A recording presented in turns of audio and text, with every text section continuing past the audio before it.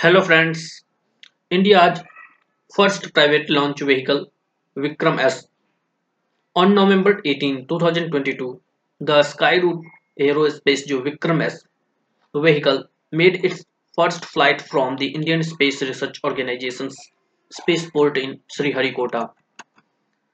The first mission of Skyroot Aerospace has been named START. Vikram S had a total mission life of 300 seconds and after completing its mission, it sliced down in the Bay of Bengal. The Vikram S launch vehicle is 6 kilometers long and is a single stage solid fuel suborbit rocket. The lift off mass of this launch vehicle was 545 kg. Other satellites of the Vikram launch vehicle series Vikram 2nd and Vikram 3rd are being developed by Skyroot Aerospace Company. The rocket has the ability to reach 5 Mach, 5 times the speed of sound. It is 86 kg, 186 IB, payload of 100 km. It has the ability to carry up to an altitude of 62 miles. Skyroot Aerospace has become the largest funded private company in the space sector in India with rupees 526 crore.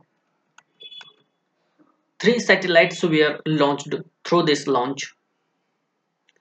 This includes satellites from Chennai-based startup Space Kidge and Andhra Pradesh-based and Space Tech.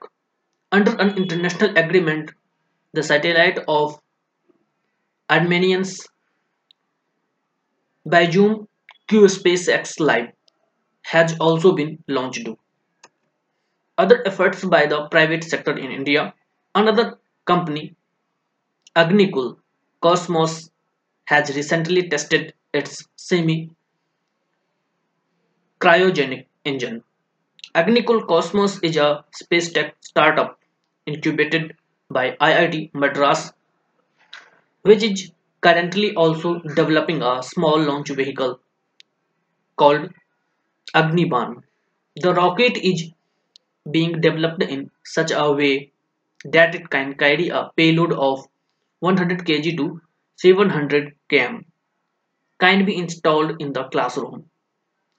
Similarly, Pixel, another startup, is working on establishing a cons- constellation of satellites in space in the future. Through this, weather can be monitored and predicted. In space, in space will provide a level playing field to private sector companies to use Indian space infrastructure.